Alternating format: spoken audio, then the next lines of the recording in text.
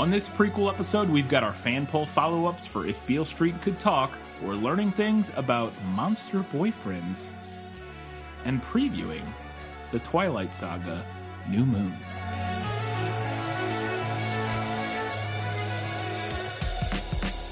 Hello and welcome back to This Film Is Lit, a podcast where we talk about movies that are based on books. We took a week to go down into a sad, depressing, but important place with If Beale Street Could Talk. We're going to talk a little bit about that more here in a second with our fan poll follow-up. But we're going to get back into the Twilight Saga, 200 pages in, and it's the same book. It certainly has the same pacing issues. It's the same book. This is my hot take. It's not a hot take. I'm sure it's been said a million times. But this is the same book as the first one, except Jacob is Bella and Bella is Edward. Boy, just sitting here and was like, I think we already talked about this. Did we make this joke in the Twilight episode? I think we maybe did, but just recut. We did this about something. Made this joke about something. Recut When Will My Life Begin from Tangled, and but it's now When Will the Plot Begin? And that's just for this. That's just this. I sing that for every Twilight book so far that I've read of the first two. When will the plot begin? Because there's no plot. I mean, there is stuff happening, but anyways, we'll get to that much later. First, we've got, as we always do, our patron shout-outs. No new patrons this week, but we do have our Academy Award winners, and they are Eli Youngs, Gratch, Just Gratch, Shelby Says Black Lives and Trans Lives Matter, Mr. Nobody, Cancel MLB 2020, Disagree. They're not playing in front of crowds, are they? I do not know. They're playing a shortened season. Thing that I don't know if they're doing a shortened about. Season, and they're doing 60 games, and they're testing all the players. And I thought they weren't playing in front of crowds, but maybe they are. If they're playing in front of crowds, that's stupid. But I thought they were just doing it on TV. I could be wrong. I mean, so maybe I don't know. If they're doing it in front of crowds, I could maybe sign off on that. But because I believe Korea and stuff or Japan was doing it without crowds, and it was working just fine. I remember another podcast I listened to. They talked about opening arguments, which at least one of these patrons came from that. They discussed how like Japan or Korea was, because they're baseball fans, were discussing how they were doing it, and they were doing it without crowds and stuff, and it seemed to be working fine. So, but I don't know enough of the details. I haven't been following it super closely. I know they're not having any crowds for like these spring training games they're playing, and I thought that whatever. Maybe they have other reasons for canceling MLB 2020. Maybe something else happened. I don't know. And finally, Alina Doletkolova, thank you all very much. Cancel MLB 2020. I'm going to need the deets on that. Hit us up on the social media somewhere and explain why you want to cancel MLB 2020. Or unless you mean the game. Is it like... No, is that's it the show. A COVID kind of a cancel, or is it like a Twitter kind of a cancel? Yeah, is it like literally cancel? My guess is they mean literally cancel the season instead of like doing this weird half roll. Maybe they're just upset that it's like a weird half season. I don't know. I'd be really interested to hear your reasoning, because I haven't done enough research to know like what all the details are. I'm just excited to watch baseball again if it comes back. But obviously I would only be excited if they're going to do it in a way that's safe and makes sense. But from my understanding, I thought they were, but that may be wrong. So explain yourself. All right, that was it for our patrons. Thank you, everybody who is an Academy Award-winning patron. If you want to count yourself among that prestigious number, you can go to patreon.com/thisfilmislit. Support us for $15 a month. You get a shout out every prequel episode, and you also get priority recommendations, which we've done quite a few of them already from our humble Academy Award winners. If you're support us at the $15 a month level, you recommend a film/book, it jumps towards the top of our queue. And you're much more likely to get it done quickly. As close as we can get it. As close as we can get it. The queue. Because we get a fair amount of recommendations just in general. And we have a huge list that we've put together of stuff we're interested in. And we try to diversify what we're doing, so we're not all doing just like a bunch of fantasy books or whatever. So yeah, that's the perk you get for being an Academy Award-winning patron. Let's go ahead now and do our fan poll follow-up for If Beale Street Could Talk. Yeah, well, that's just like your opinion, man. We didn't have a lot of engagement Very low with engagement this week. It wasn't a super popular movie, but little disappointed. Yeah. Because it's a fantastic movie, as we discussed. More people should see it. More people should definitely see it. But we did have 4 votes on Twitter. 3 of them were for the movie. 1 was for the book. We didn't have anybody come out to defend one or the other. Yeah. We did have a comment from at April Idmansky, who's been on our show before and who also co-hosts No Such Thing as a Bad Movie podcast. And April said, just here to recommend Moonlight. Yeah. Very similar score and same gorgeous cinematography, but more of a neon color palette. Yeah, from what I've seen of the film, like the trailer and the posters, it's like purples and blues and like neon. And it looks similarly gorgeous, and I've heard it's great. So we're gonna watch it at some point. It's on our Hulu list because it is on Hulu as well, I believe. It's on our list. We're gonna watch it. So we still haven't gotten to freaking Parasite, and I'm super mad about it. So we'll get there eventually. And we had no engagement on Facebook or Instagram, so there you go. That was our nobody interested follow-up. Wow, you're all canceled. This is a very important film. Jeez. All right, let's move on. We're gonna learn some things. We got a nice, long, meaty learning things segment this week. Katie, you put some work into this one. We're learning about the monster boyfriend trope. No matter what anybody tells you, words and ideas can change the world. I'm going to sit back, just kind of hang out and listen, learn along with everybody else. So this week, we're learning about a specific trope that's probably a lot older than you might initially think it is. Now, we're calling it the monster boyfriend trope, since that's how we referred to it when it came up during our Twilight episode. That's how I referred to it. I don't know if that's even the right name for it. TV Tropes refers to it as the much more gender-neutral You Sexy Beast. Fair enough. But I don't think that monster boyfriend is necessarily incorrect, because as I'll discuss later in the segment, it does tend to be geared towards the monster tends to be male. The monster tends to be male, geared towards women who are into men. We'll talk more about it later. Yep. But to sum up this trope, it's essentially when mythical creatures that traditionally would be feared or shunned within a narrative become the object of romantic/sexual desire. Now, usually when we see this, negative characteristics of these creatures get downplayed, positive characteristics get emphasized, but they will generally retain the definitive characteristic that makes them dangerous or that makes them that creature. So, for example, the Twilight series downplays the fact that vampires drink human blood by making Edward a vegetarian vampire, while simultaneously retaining that definitive vampire characteristic by having him crave Bella's blood like more than anything else. Yeah, they basically find a way to make the story possible. Yeah. By not just having the boyfriend eat, or, the monster eat the person. Yeah. By subduing their normal human killing trait or whatever their thing is. Yeah. Yeah. It's still present, but we kind of find a way to downplay it within the story. So to understand where this trope comes from, we need to go way back into folklore and take a look at the folklore type of the animal bridegroom. So the animal bridegroom stories appear in cultures all over the world. It's one of the more common folklore types, right up there with Cinderella. And animal bridegroom stories feature maidens who are married off to animals, sometimes in recognizable forms, and sometimes they're more of like beasts/monsters, like conglomerate animals. This is usually unwilling on her part initially.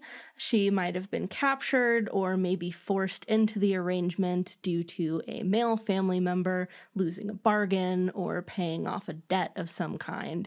But as the story progresses, she usually comes to love the animal bridegroom. Maybe they turn out to be compatible, or perhaps she has an influence that tames him or even breaks a curse and restores him to human form.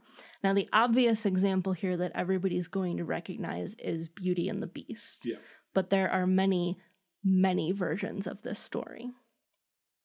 Now, it's a pretty commonly accepted theory that animal bridegroom stories developed among women as a coping mechanism for dealing with arranged or otherwise unwanted marriages. Like, hey, it sucks that you have to marry this beast, but look at the bright side. Maybe he'll turn out to be a prince. Yeah. But how does that relate to modern stories?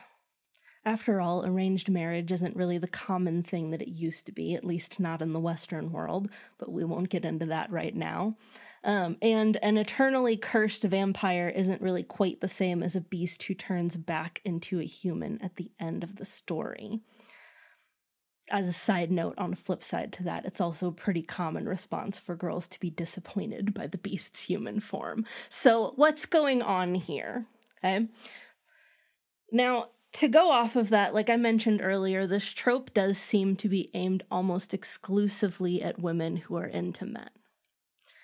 Not that monster girlfriends don't exist, but they tend to be less on the monstrous side, more humanoid, still pretty, maybe even sexy. Yeah. I mean, and this isn't the trope, but if you look at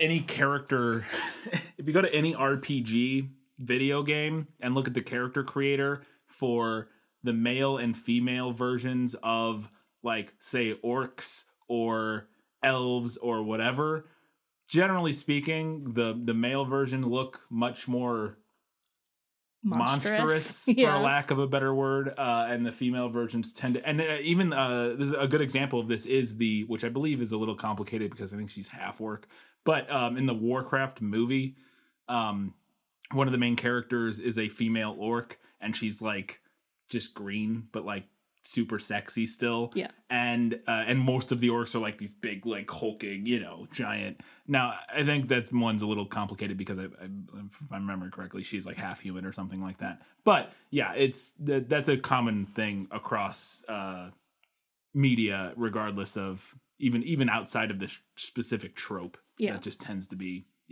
pretty Yeah, common. so like I said earlier, the monster boyfriend moniker isn't really far off base. It's not exactly like gender inclusive. Yeah. But these stories do tend to be, geared towards women who are into men. And when speaking of a trope, it is potentially less problematic because you're commenting on the fact that this trope is problematic. Gendered in that way. You know what I mean? Like, Yeah. calling it the monster boyfriend trope while not being gender neutral maybe isn't, I could be convinced otherwise, but to me, strikes me as not like necessarily, it's like calling it like, if you're naming the trope and describing this trope as a potentially problematic thing, the fact that the name of the trope isn't gender neutral to me doesn't strike me as like as problematic in and of itself. No, you're But right. I mean, It's really just describing what the trope is. Yeah. And that is what it is. Right. And now obviously there are other examples of it, of swapped, different versions, Yeah. but in general, yeah. So, what's going on here? Why do these stories exist? Why are women into it? Is it because it's taboo? Is it because regular human men just can't measure up? Is it an extreme version of yet another trope that all girls want bad boys? Secret answer, D, all of the above.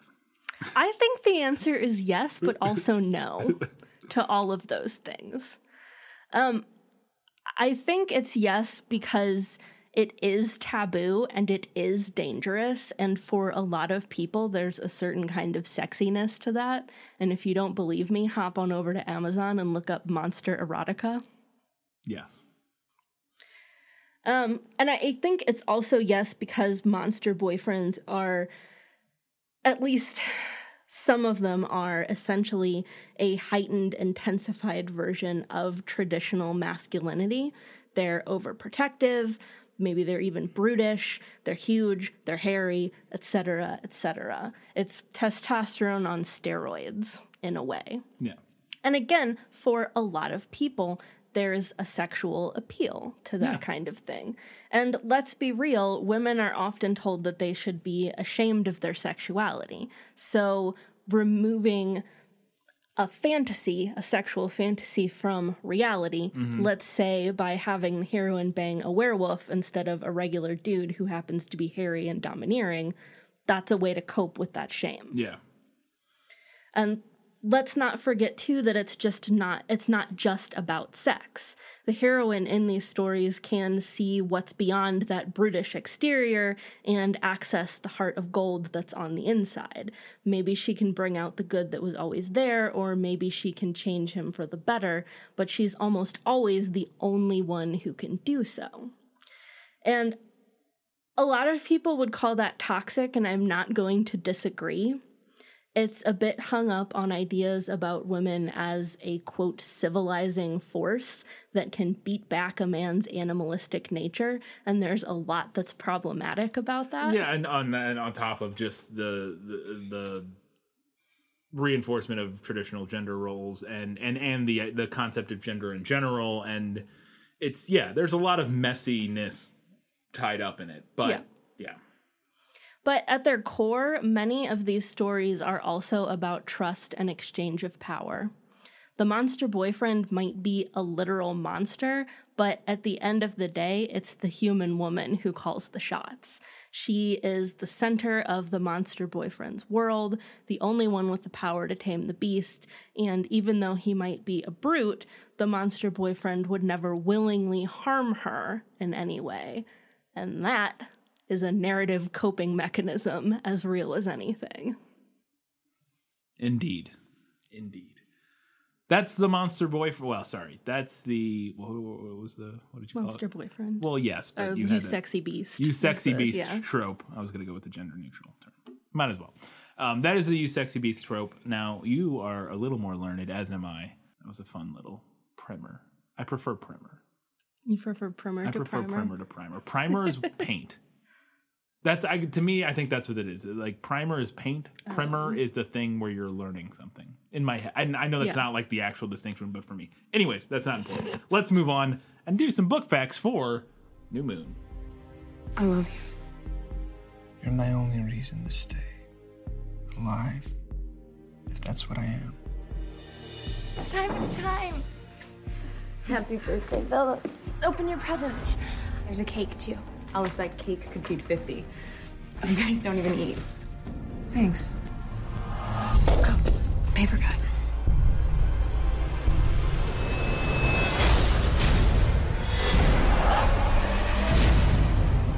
What happened with Jasper was nothing. Nothing compared to what could have happened. I promise never to put you through anything like this ever again. This is the last time you'll ever see me. The Twilight Saga, New Moon. Is a 2006 romantic fantasy novel by author Stephenie Meyer. It is the second novel in the Twilight series. We're chugging along towards the halfway point in this series. 4 books. And I mentioned in the Twilight prequel, I believe was where I talked about this, that when Meyer finished writing Twilight, she found herself writing multiple 100-page epilogues to the story, and has been quoted as saying, "I quickly realized I wasn't ready to stop writing about Bella and Edward. Who would be?" So she began writing a sequel, which was titled Forever Dawn. But while she was working on it, she learned that Twilight was going to be published as a young adult novel. Now, one problem with Forever Dawn as a sequel, though, was that it was not a young adult novel. It time jumped a few years, skipping Bella's last year of high school, and it apparently also had more mature themes. We're going to learn a little bit more about Forever Dawn in our Breaking Dawn prequel. But I did want to mention it here because that was like the first sequel that she wrote to Twilight. It was like a time jump like more mature novel. Did it turn? And I mean, we don't want to spoil a lot of stuff, but did it essentially morph into Breaking Dawn? She said that she used some of what happened in it as a basis for Breaking Dawn. Interesting. Yeah. Okay. Which I can't wait for us to get to Breaking Dawn. Like, you're gonna love it. It's a trip. As long as things happen, I'm on board. Well, things do happen. Okay, thank God. Now, obviously, the next book after Twilight needed to be young adult. Yeah. Since that's what Twilight was being published as. So Stephenie Meyer started on a new sequel that took place during Bella's senior year of high school. She started outlining the book and thinking of what her characters would do, and claims that she, quote, swiftly regretted asking them for the story. She says she didn't like the idea of Edward leaving and tried to think of other plot options, but in the end, she said she accepted the inevitability of it. I'm a little confused by what the quote swiftly regretted asking them for the story. Who is them in this instance? Them is it the characters? characters. Okay. That's what I thought, but I just wanted to clarify and make sure there wasn't like. So a lot of writers approach their stories like that, right? By like quote asking the characters. Yeah. I tend to be more plot driven as a writer, so like.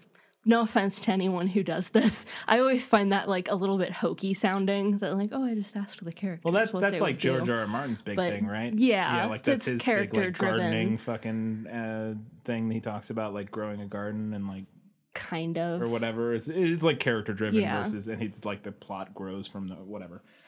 Okay, I just wanted to make sure it wasn't like she had asked like the online forums or something. Like that's who the that would was. be even better, actually. Yeah. No, she asked the characters. Gotcha. Okay. Yeah. And apparently the characters told her that Edward just had to leave.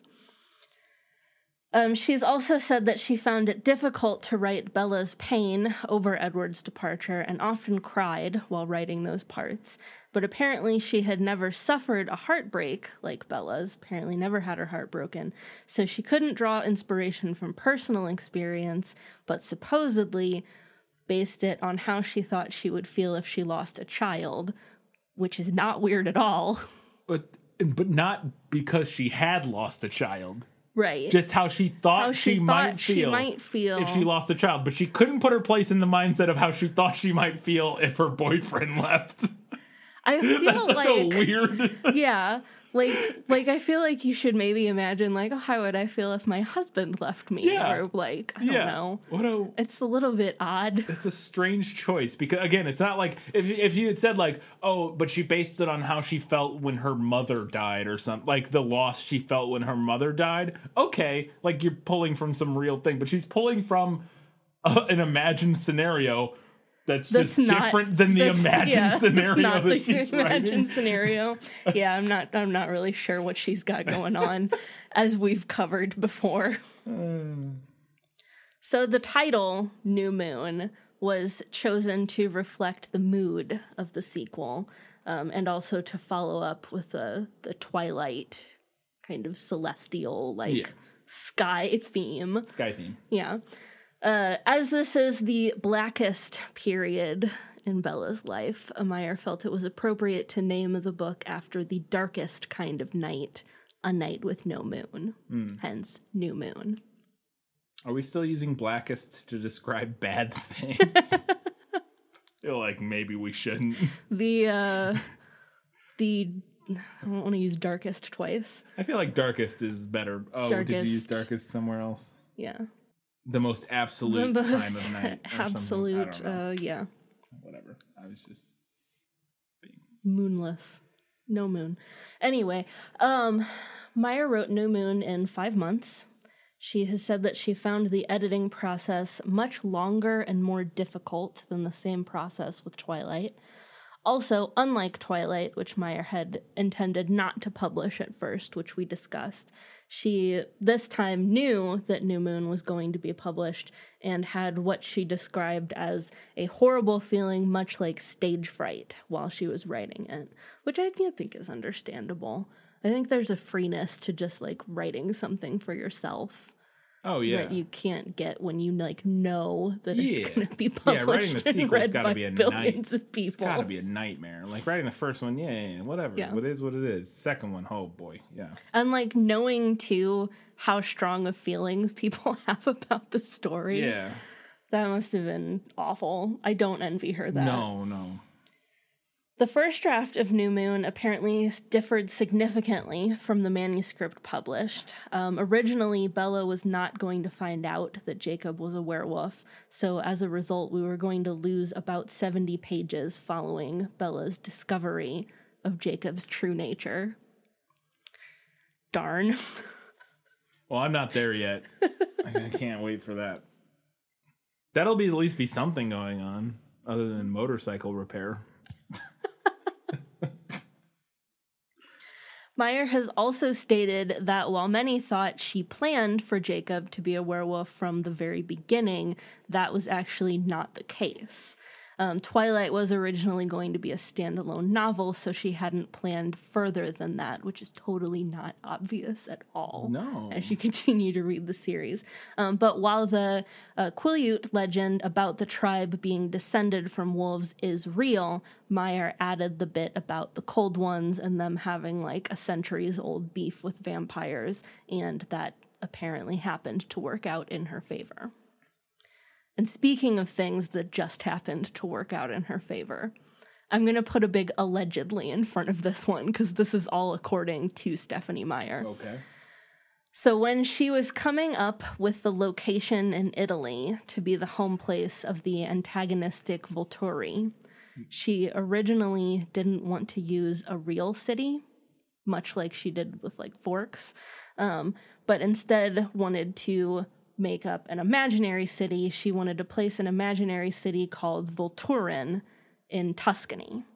However, upon consulting a map, she discovered that there was already a city called Volterra in the area. So she went with Volterra and called it, quote, a pretty creepy coincidence. I can buy that in the sense that she probably did research and titled and named the Volturi based on some sort of Italian something. Mm-hmm. I don't know what, but she probably did. Like she probably looked up something and came across and then so went with the Volturi and then came up with a riff on that name. And because she based Volturi on something Italian, the fact that there's a city called Volterra is not like that odd of a coincidence. You know what I mean? I also just really like, though, I like the idea that she's like the anti-J.K. Rowling, where like it wasn't planned from the beginning, but it just like keeps working out for some reason. Yeah. The names don't actually mean anything, but it just keeps working out in her favor. The names are that's true. None of the characters are named like vampire in another language. That's true. Yeah. Oh god. I mean, she did give them like, for the most part, period appropriate names, so there's that, I guess. Yeah. So. And do we know if she's a giant transphobe? Probably. I mean, probably. Probably. Odds are high. But at least she's not tweeting about it. Ay. Supposedly, when advance reading copies of the book began to go out, Meyer would ask people to read New Moon all the way through twice. I'm going to read you this quote from her website. She said, "I've found that readers are so anxious about the absence of Edward that they can't settle into the middle portion of the book. They skim and speed read and flip ahead until, at last, they find him again. However, at that point, they've missed the main section of the novel almost completely.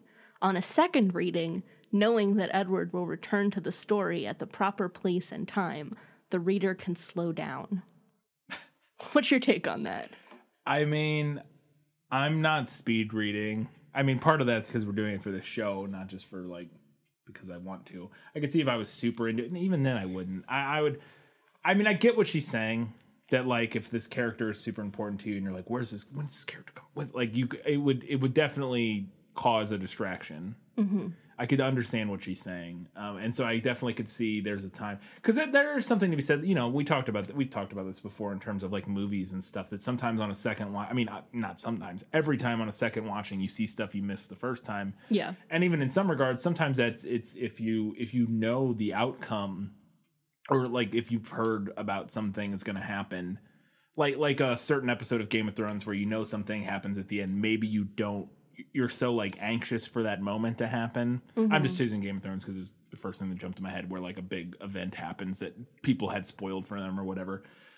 It can definitely take away from your enjoyment of the events leading up to that. Whereas the second time through, it's not as, you know, you're prepared for it. So it's not as, you're able to take in the scenery a little bit better. So I get what she's saying. You know, I get it. Upon publication in the United States, I don't understand being in such a maddening desire for Edward to re-enter the books. I do not understand that at all.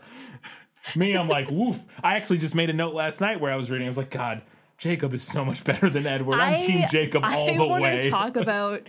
Yes, I so much want to talk about that when we get to the main episode, because reading this at 16, I was like Team Edward all the way. Oh, God, no. And now reading it again as a grown-up, yes. I'm like, Team Jacob! Team Jacob! It's not even close.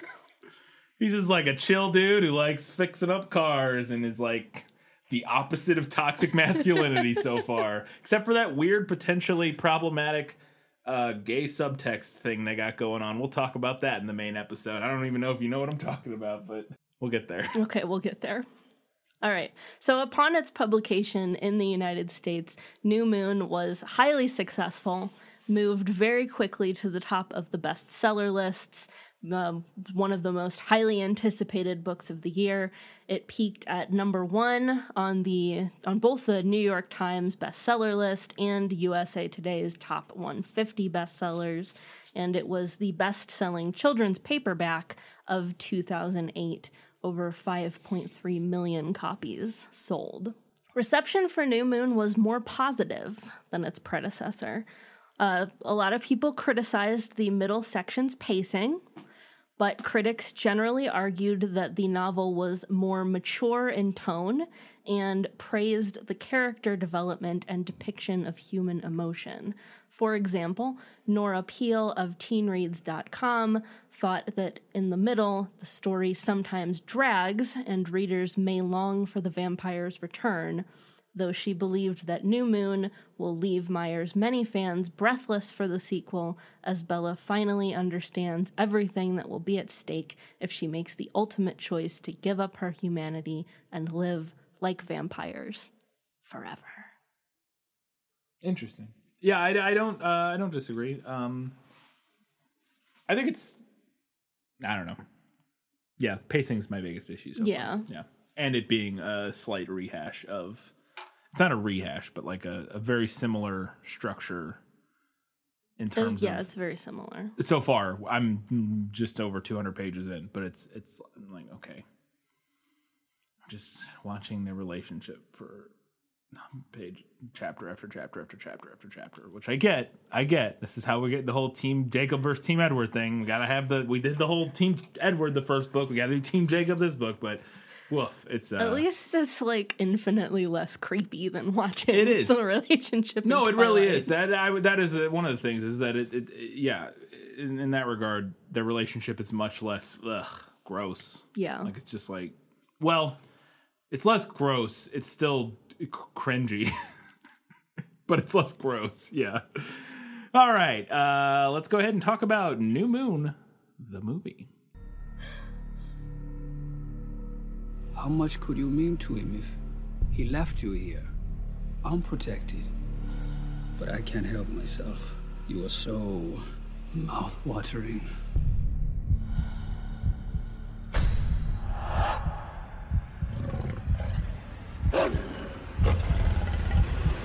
Jake, run!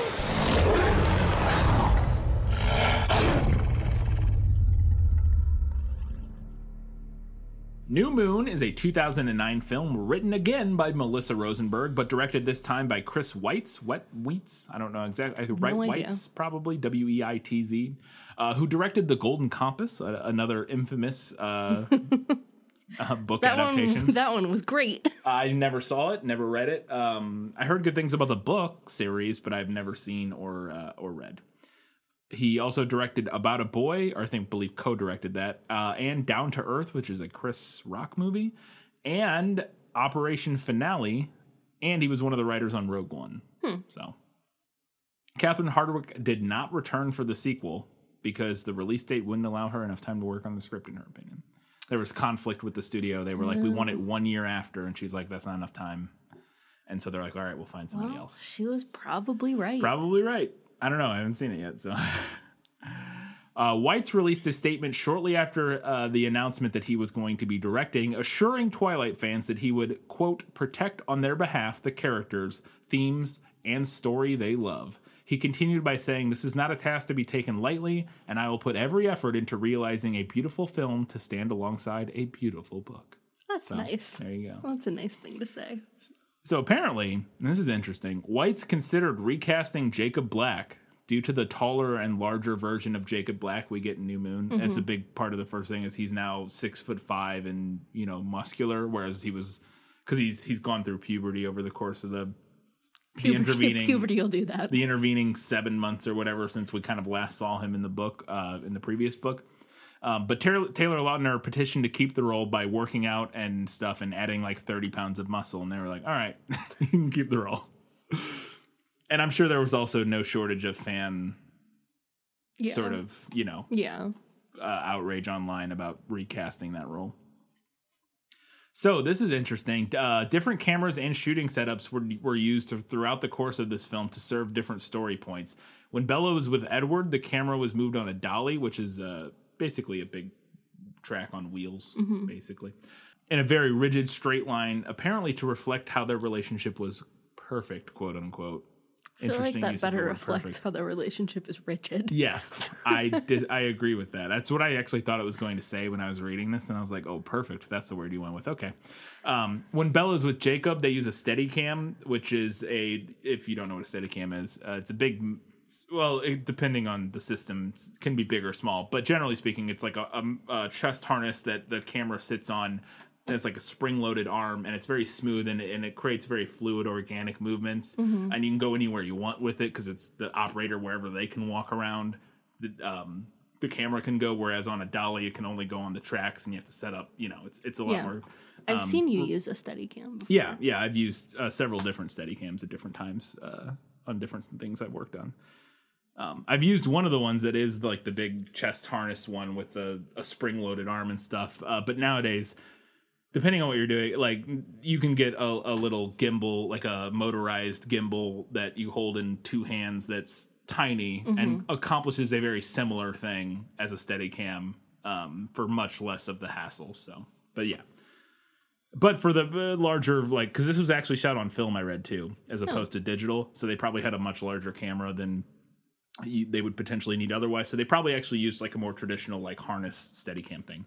But they used the Steadicam for Jacob and Bella scenes because of the fluid organic style, as I mentioned. And then when she was with schoolmates, they used a handheld shot to add like a sort of chaotic, slangy visual language to the shots. We'll put a lot of thought into this. Apparently. We'll see. Well, it's something to look out for as you're watching the film. To see if that helps the viewing experience at all. If it brings a different kind of mood. Because that is a big part in, it's something a lot of people don't think about. That is a huge component of cinematography is choosing how you're going to shoot something. Are you going to have it on a tripod? Are you going to shoot it handheld? Are you going to have movement at all? Is it going to be zooming? Is it going to be panning? All those different things, and they all imply different things. And a lot of it implies things to the audience that the audience doesn't even realize they're getting necessarily if they don't think about it too much. But shooting handheld is more frenetic. Our doorbell just rang. It's probably UPS or FedEx. Yeah. I'll double check. It's the doorbell.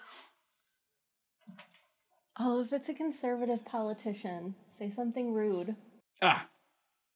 It's the cat pine pellets. Oh, no wonder it's heavy. It's 50 pounds of cat pine pellets. Elvis. Yeah. I'd be so happy. Okay. But anyways, how you shoot something, UPS guy really got me off the rails here. off my dolly tracks, as it were. But yeah, a lot of times that the different visual styles of how the different choices for how things are shot affect completely how you view what you're watching, even if the audience doesn't necessarily pick up on the fact that the different style is affecting what they're viewing. Like I said, I think what I was getting into is like, if you shoot something handheld, it's more frenetic, and it's a lot of times it's used for scenes where there's a lot of action, or if there's a lot of people and it's supposed to, or if it's supposed to induce anxiety in a certain situation, having a handheld sort of shakier camera can add to that feeling of anxiety, of energy, that sort of thing. Whereas in certain situations, if you're trying so that can add tension, but you can also add tension sometimes in certain situations if you lock the camera down, it's on a tripod and it just holds, and then you get to really focus on the performance and what you're seeing in the shot. There's a million different ways to film things. I feel like something we could compare it to that probably everybody will know what we're talking about is how a sitcom that's filmed with like 3 stationary cameras feels way different from a sitcom that's filmed like with mockumentary style. Or a mockumentary style, or so a lot of sitcoms, older like stage sitcoms, are filmed with a 3-camera sitcom where they have, it's on a sound stage and there's 3 cameras set up and they're on big like zoomed in and that sort of thing, and they're all on tripods and there's not a lot of movement to them. And then some more modern but even older shows, comedies and sitcoms and stuff, are shot either handheld or with one camera, and they can do a lot more cinematic stuff, and it just feels completely different. And that is a very obvious sort of thing that doesn't necessarily dictate. It's a little bit different, but it is a similar idea. So this is my favorite fun fact you have written down this here. Is wild. I assume this was said in an interview, and I assume maybe I know why it is. I think I know why, and I want that to be why. Okay, so according to I believe this is from IMDb trivia, but it might have been from Wikipedia. I can't remember where I got this. I think it was IMDb trivia. Apparently, New Moon is Robert Pattinson's favorite book in the Twilight series. And there's a 0% chance that the reason for that is because he's not in most of it. Yeah, absolutely. I mean, it's Robert Pattinson. Yeah. That's definitely why. Absolutely. He was like, I got to show up and film one day at the beginning of the month, or the beginning of the shoot, and then I showed up at the end. It's great. It was great. He probably read through the book and was like, yes. He was like that gif of Robert Downey Jr. where he's like clutching his chest. Yeah. I still get all the residuals for being in this movie, and I don't have to be in this movie. Sign me up. I'm sure he's still one of the top billed people too. So he he's probably like number 3 on the. Yeah. I bet it's like Kristen Stewart, Taylor Lautner, and then him. Maybe not even. He might even still be like second. I don't know what the billing is on these movies, but I wouldn't be surprised if he was still in the top 3 or 4, even though he's not in most of it. Probably, yeah. So, editor Peter Lambert apparently, according to him, edited a portion of this film during his daily commute. And this may be the very first major motion picture in which a large majority of the first assembly edit was done in the backseat of a car, which I thought was wild. I'm going to pay attention to that editing to see if that is reflected of the fact that a guy was on a laptop in the back of a car cutting this together in like iMovie or whatever. But like, it's just efficient. Yeah. He's making the best use of his time. Well, because surely he lives in LA and he's traveling places, and it takes fucking 3 hours to get anywhere in LA. He's in the backseat. He probably has somebody driving him or whatever. Oh, right? Yeah. I mean, even then, taking a cab or Uber. Yeah. I think Uber was around in 2009, but yeah, I'm sure. Yeah, no, he wasn't driving. He was in the back seat. But my point being that, regardless, you don't have necessarily the most powerful editing setup in a situation like that, and he also wouldn't have access. It's just a strange thing to me as somebody who knows how editing works a little bit. You can definitely edit on like a laptop and stuff, but you would have to have the video. It's an assembly edit, so it doesn't. It's different. Like, it's still weird to me. It's just a little strange. Although maybe he's remoting in. I guess that's possible. He could be remoting into a computer. I don't know. Yeah. However he's doing it, it's interesting. It was an interesting fun fact. Up until you said that he was in the backseat of a car, I was really pleased with the mental image of him like on a bus somewhere or like in the subway, just like clickety clack editing the second Twilight movie. Yeah. Somebody's just sitting next to him, like glances over, like, that looks terrible. These fucking film students and their projects. So the film was released on November 20th, 2009 in most countries, and it set domestic box offices in America as the biggest midnight screening, grossing $26.3 million in its first night. But that was surpassed by its sequel, Eclipse. And then later on, it eventually, or over the course of its first one day, not just the opening night, it broke the record for the biggest one-day gross in the U.S. with $72 million, beating The Dark Knight. They were very popular movies. Yeah. I mean, we talked about it. This was a whole thing. Yep. The film, the whole last thing. The critical reception, I don't have any written reviews, but I do have some scores. The film holds a score of 28% fresh on Rotten Tomatoes, 44% whatever positive on Metacritic, and has a 4.7 out of 10 on IMDb from user reviews. Just for comparison's sake, and I think I'm going to do this with all the movies from here on out so we can get a feel for how everybody felt about all the films. Twilight, the first movie, had 49% fresh on Rotten Tomatoes, so it dropped from 49% to 28% fresh. Had a 56% approval rating on Metacritic, so it dropped 12% for the sequel. And then had a 5.2 out of 10 on IMDb, so it dropped 0.5%. Now, the IMDb one I only include just because these were always going to never have a realistic IMDb score. IMDb scores are kind of meaningless, like the user scores kind of meaningless. To be fair, the critic aggregators are also, you take them in their context of what they are, because this is the kind of thing that IMDb scores tend to reflect poorly upon. As we discussed, this is sort of the shitty internet meme culture of the mid 2000s, where and current day still, but where things like this get dumped on just because like angry nerds on the internet want to hate it for no reason. You know what I mean? Yeah. Like it just like 1 star, Twilight gay, like stuff like that. I mean, we're watching right now. We're watching a series on Netflix that just came out called Cursed, and it's got like a 5 out of 10 on IMDb. And I was like, we were watching. I was like, it's fine. Like it's pretty good so far. Like we were only a few episodes in, and then I went and I was scrolling through the reviews on IMDb. It's like all angry people like SJW is ruining. It's like, okay, great, cool. So yeah, it's one of those things where the scores on IMDb don't take them with a grain of salt. But those are probably fairly accurate. To be fair, I'm not saying that the 5 out of 10 is necessarily wrong. I'm just saying that sometimes you got to take those with a grain of salt. Katie, where do we watch this? Well, you can check with your local library. Always encourage you to try and do that first. Yeah. If you don't already own a copy of this fine film. The entire series also airs fairly frequently on Freeform, which I believe used to be ABC Family. I think it was ABC Family, which used to be Fox Family or whatever, or not. One of the. It's been like 3. That channel has changed names like 8 times. Yeah, but we have YouTube TV, and we recorded the entire series. Yeah, we have it like on our DVR or whatever. DVR, virtual cloud DVR. Yeah.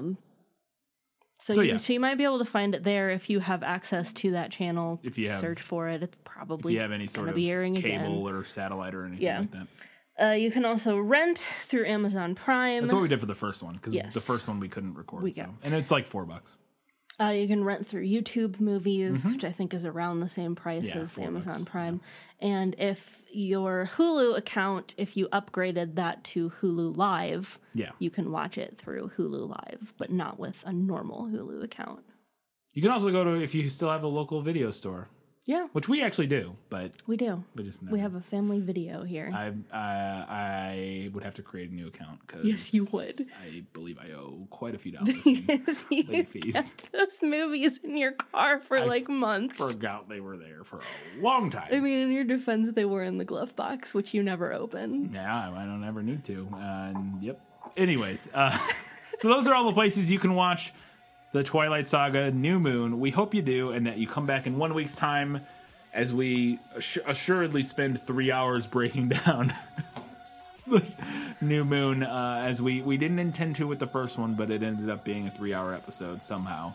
Even though we're like, surely we won't have as much to talk about as we did with like Harry Potter or Lord of the Rings, but apparently we did. So, in 1 week's time, that is what we're doing.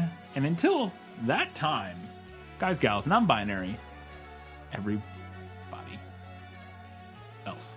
Keep reading books. Keep watching movies. And keep being awesome.